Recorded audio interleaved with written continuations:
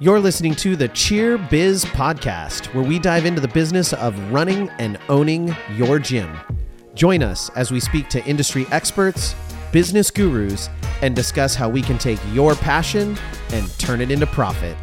Let's get to it. Hello, everyone, and welcome to another episode of the Cheer Biz Podcast. I'm your host, Dan Cotton, and today we are going to be talking about a subject that one of you asked for in a Facebook question I asked, and we wanted to know how to best diffuse parents, how to handle those issues when they arise and calm people down and diffuse those situations. So we are going to be diving into that today. Now, before we get into the episode, please make sure you have gone over to Cheer and Gymnastics Gym Owners on Facebook. You've joined that group if you are a gym owner. You've joined All-Star Cheer Coaches and Owners if you are a coach and or owner coach. And you've gone over to nextgenowners.com to check out all of our offerings, to include how to join the Academy. There is no better time to join the Academy than right now. Take control of your business, change it, get it to where you want it to be. The last thing I'm going to push, and I'm going to push it a couple times during this podcast, is you've got to get to our San Diego conference. Ladies and gentlemen, it is going to be absolutely amazing. It is going to have all sorts of new content. So if you attended our Dallas conference, you are going to get more and new content in San Diego. We always have new content at our conferences.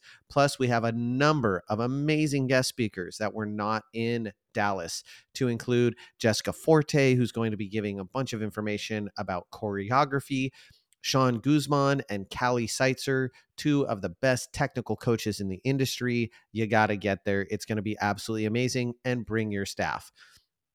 Now, let's get into how we diffuse parents and how I spend time managing this within my gym. So I mentioned one of you had asked about this in our Facebook page. I had posed, what questions or what are your biggest questions that you have, and maybe I'll get to answer it on the podcast. And this was one that came up that I have some expertise in. I actually have a lot of experience diffusing people, both in incredibly high stress situations as well as in the gym.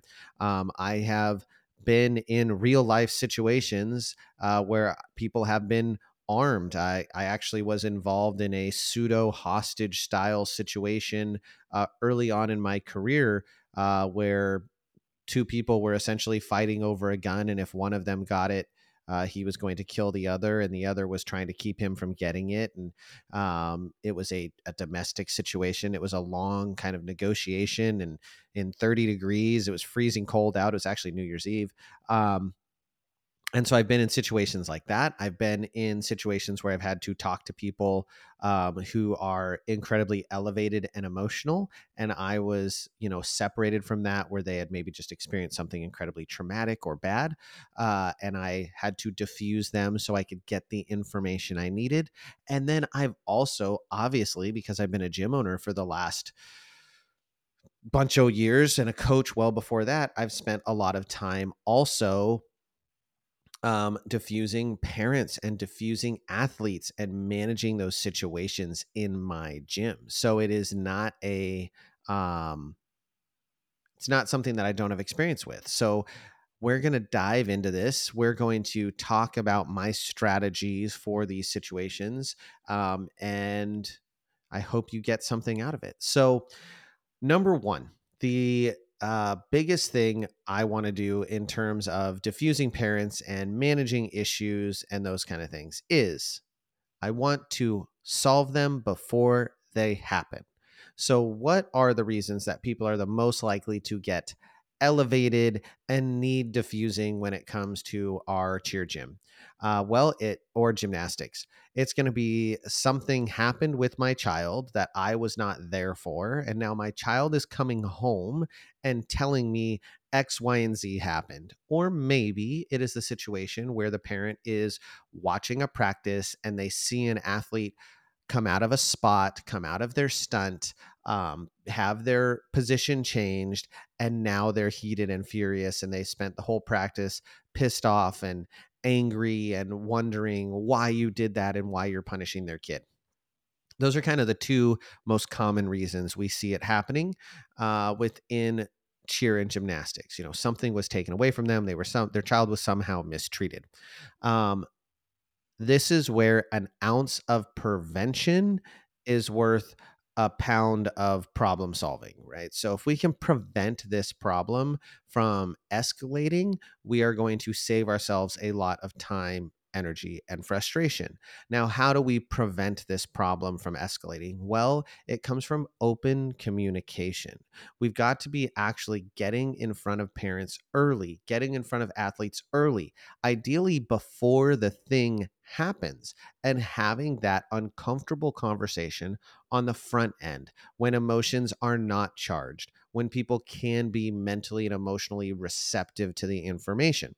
So, what I mean by that is, I actually just went through this on one of my teams. I have an athlete, wonderful kid, incredibly hard worker. She was a flyer on our team last year. She is beautiful in the air, but she has grown at least 6 inches since last season. And she is strong. So she's not heavy, she's not overweight, but her group, with the bodies that we have on the floor, we're not able to keep her in the air and keep her successful, which created a significant problem. And I had to make the really tough decision that I was going to take her out of one of our stunt sequences, the main stunt sequence. We call them elite. Some people call them series. Some people call them whatever. I don't know. We call them elite sequences. So we took her out of her spot in the elites was my plan. And we'd given it time and it just was not working. And so I could have just walked into practice and been like, you're out, you're in. And when they were frustrated about it, been like, suck it up. I don't care. It's not about you. It's about the team. Like, all those things are accurate, but that would have been a horrible way to handle it. And I would have just dealt with it on the back end. So instead, I sat down with her parents ahead of time and I said, hey, here's where things are at. This is my concerns. They agreed with me. They said, we totally understand. We just want her to be healthy and happy and growing. And I said, that's exactly what I want as well. We strategized, we talked. They gave me some of her opinions. And then I sat down with the athlete after that and I said, hey, here is where we're at. I don't like to give you this bad news, but I want you to be aware. I also want to set the tone of, it's not because of this. It's not because of this. It's not because of this. It is only because of these factors. And I have to make those hard decisions. We had that conversation. There was no drama around it. Like, she was sad, certainly. She cried. It sucked. I hate it. But it it was a essentially non-event. Now, if I had handled that a little differently, it would have been a major event. This also may be a situation where you may not think something's going to become an event, but it does because you're paying attention in practice and you make a change. You're like, oh, this formation's a mess. You go there, move to that spot, you come to center, and great. And that kid, for some reason, was very, very wrapped around the axle of being in that spot. Or maybe it is an athlete that has a behavioral issue, or they're really sucking at practice today, and you come down really hard on them because they're not focused or they're causing problems or they're doing those things, and they're being dramatic and they're crying, and it's kind of a big thing. And as you end your practice, you have two options. And I talk to my staff about this. We train on it every single year. You have two options. Option A, which is generally what we instinctively want to do, which is, I'm going to go in the office, the staff room. I'm going to sit out here on the floor. You leave. I don't want to talk to you. I don't want to talk to your parents. I don't want to deal with this. That option is not the best option for preventing issues in the future. The best option is to go out with the athlete, say, hey, we're going to go talk to your parents. Go out, talk to the parents, say, here's what happened at practice tonight. Here's my perspective. Here's what needs to change in the future. Or here is why I made the decision that I made. And communicating that all to the parent, okay, from you directly in person right there. If you don't do that, what happens is the athlete is now the person who gets to put their narrative forward. And that is absolutely not what we want to be happening. If the athlete is the first person on the record, the parent is then going to be more apt to believe them. You've now cemented a story in their mind, and you've now got to convince them that that story is inaccurate or untrue in some way, shape, or form. And oftentimes the athlete is not going to clearly convey what was stated because they're a kid. This is why it's also good to check in with parents so they can reinforce the message that you were giving. Because the athlete, the moment you give them the news that you are giving them, the moment you say, I'm taking you out of your stunt, everything you say after that is wah, wah, wah, wah, wah, wah, wah, wah, wah. Like they're living in a stressful situation, so their retention of the information you're telling them is going to be very little. So what happens is that kid goes home, hey, they took me out of my stunt. The parent goes, what, why, what's going on? And the kid goes, I don't know. Did they tell you anything? I mean, no, not really. And so now the parent is pissed, and you're like, I had a 10-minute conversation with this child, which is why you need to have conversations with both. So you've got to prevent these issues on the front end to save yourself a bunch of time, frustration, and hell on the back end. All right, so now let's get into how you should handle a situation if you're having a meeting with someone who is heated. How do you diffuse this situation right away? Um, because people are going to be coming in emotionally charged. Why? Because they're talking about something they're passionate about. They're talking about their children. You're also going to be emotionally charged. I routinely joke that I can respond to a man with a gun call, and I am less nervous than I am going into what I know is going to be a contentious meeting with a parent. Like it's the dumbest thing in the world, but it comes down to you're emotionally invested in this thing. And when you are emotionally invested, things feel a lot bigger and a lot more real. So you want to make sure you can do whatever you can to take the emotion out of it. This is why I like to wait before I have meetings when I know people are heated. So I would like to handle things immediately in the moment, unless it is a, hey, I'm super pissed off. We need to talk right now. If we're in person, maybe. But if I'm heated, they're heated, I might ask to reschedule. What I really, really hate is when people try to have like long conversations over text message. I'm always like, nope, we're not going to do that. I'm also not going to do the game of, we need to have a meeting as soon as possible. And I say, what is it about? What is it pertaining to? And you go, we just need to have a meeting. We'll talk about it there. No, that's not how this is going to work. I need to know what your issue is so I can be prepared, because as I've grown in having a staff, there are things that happen in my gym that I don't actually know without getting information. I'm not at the gym every single night. I don't want to be at the gym every single night. I did that at one point as an owner. It's not something I want to go back to. So, one is prepare for your meeting. Okay, how you prepare for your meeting is you gather necessary information and make sure you are prepared. Two, arrive for the meeting early, get situated, get things comfortable, set up your position, your desk, whatever it is, have your notes out, do all that stuff, be ready to go, be prepared. It will help reduce your stress level. Three, when you start the meeting, I always like to start with, you have asked to have a meeting, you have some concerns. I would like to hear from you what your perspective is and how you're feeling. And I'm just going to listen, and then we'll go from there. Does that sound fair?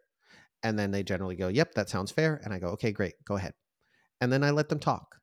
And I do everything I can to not interrupt and say, no, that's wrong.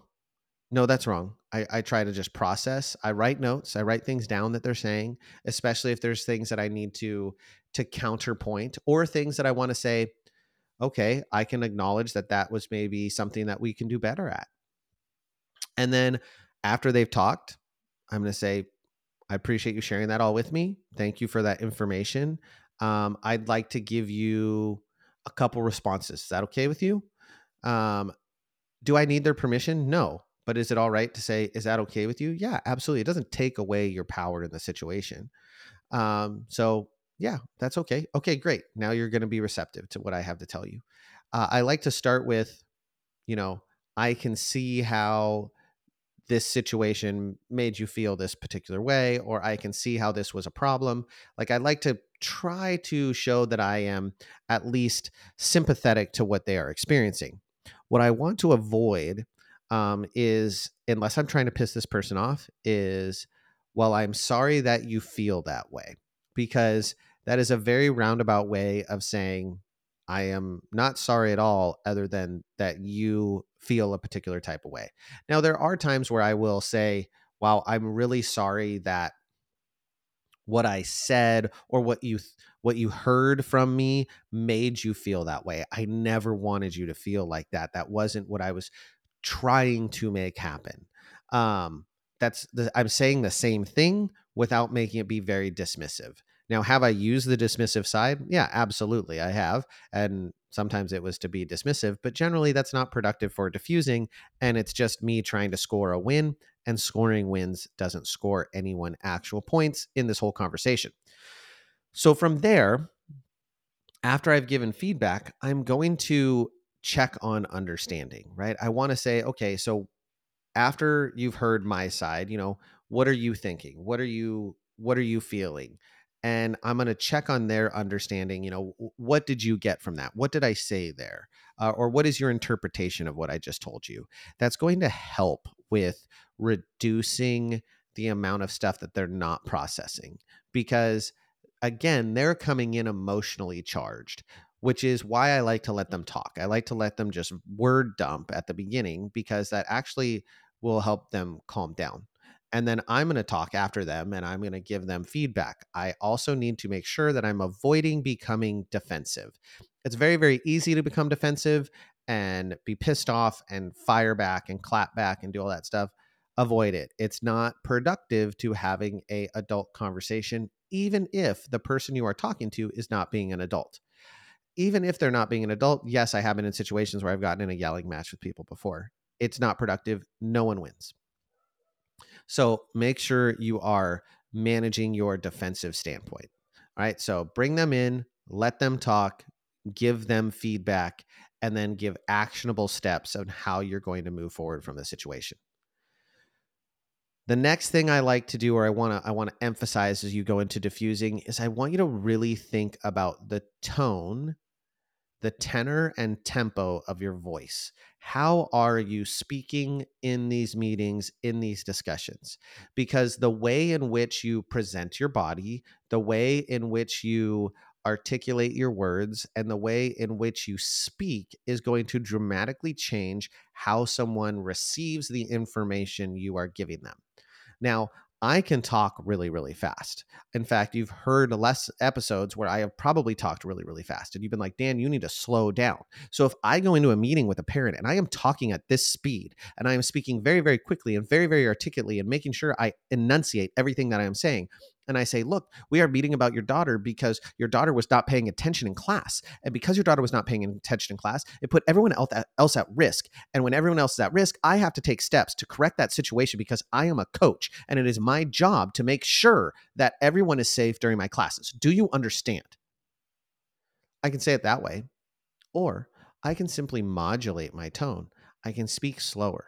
I can drop things into a lower register, because as things get higher and more nasally and more up there and accelerated, they feel more stressful, as opposed to taking things a step back and saying, hey, the reason we're meeting is because your daughter was struggling with paying attention in class. When that is occurring, it puts everyone else at risk because I'm having to divide my attention. I'm not able to pay attention to the athletes and your daughter, who is causing a distraction. On top of that, other athletes are distracted. And I'm a coach. It's my job to make sure that everyone, to include your child, is safe during class. And so, unfortunately, because of that, I'm going to have situations where your daughter may get reprimanded. And it doesn't mean I don't like them. It doesn't mean anything like that. It just means in that moment in time, they weren't behaving. And I want to make sure that we have a safe environment in our gym. Does that seem fair? Right? I'm now lowering my register. I'm taking pauses. I'm taking my time to explain this situation. Pauses are great. There is a natural desire for humans to fill dead space, to fill dead air. When you ask someone a question, it's okay to sit and wait. I bet you just got uncomfortable. I bet you looked at your phone and were like, has it stopped? Because you're used to there being constant flow of word. That space is not there. We've got to get comfortable with that in these kind of situations. So those are my 3 kind of top methods for diffusing parents, making sure that we're avoiding these kind of issues in the future, as well as how to handle them when they exist. Now, I know it's not easy. I know it's not simple. The best way to prepare for this stuff is to practice. I have lots and lots and lots and lots of practice. And I will tell you, I had situations in the field that I didn't handle perfectly as a police officer. I've had conversations with parents that I did not handle perfectly because I got too emotionally charged. But reps are going to make you better at this. The more you practice, the better you're going to be. Now, how do you practice if you don't have pissed off parents? Well, you can role play. So the next time you have a staff meeting, leaving this episode, I want you to make a plan for this. The next time you have a staff meeting, do an exercise with your staff. Hey, everyone is going to run through a uncomfortable parent meeting, and have one of your staff members play the parent. And you can do a demo for everyone. Hey, you're the parent. You're angry that your daughter got taken out of this stunt, or that your daughter got sat down during tumbling class, or that she didn't work on her back handspring, whatever, right? You just come up with this scenario, and then you have them go and you handle it, give them the example, and then have them role play with each other, or have them role play with you being the parent. Sometimes with each other could get a little bit distracting because they're going to try and mess with each other. That does happen. But the more you role play these things, the more you practice them, the better you're going to get at the real thing. Because you're going to start to create a list of things you can say in those situations. And you're going to go, oh, that works well. That doesn't work well. So practice it. Just like we practice cheer, just like we practice tumbling, practice. It's going to make you better in the moment when you're trying to diffuse parents. All right, everyone. I hope you enjoyed the episode. If you're looking for another great podcast, you've got to check out the Let's Talk Cheer podcast with Jason Larkins. Also, the Cheer Mom podcast. We don't even have an agreement, but it's a great podcast. You got to go listen to it. She's a fantastic person and putting out great content there. And she's giving the parents' perspective, which I think is really valuable. And lastly, get registered for conference. Make sure you're there. It's going to be amazing. You get to meet me in person if you've never done it and you're excited about that. I will be in San Diego. So make sure you are at our San Diego conference. Hope you love the episode. With that, we'll catch you on the next one. Thank you for joining us for this episode of the Cheer Biz Podcast. If you would like to be featured on our podcast, click the link in our description to apply. If you're interested in joining NextGen, visit our website at www.nextgenowners.com. And lastly, don't forget to subscribe to this podcast to make sure you don't miss any future episodes. Thanks for listening.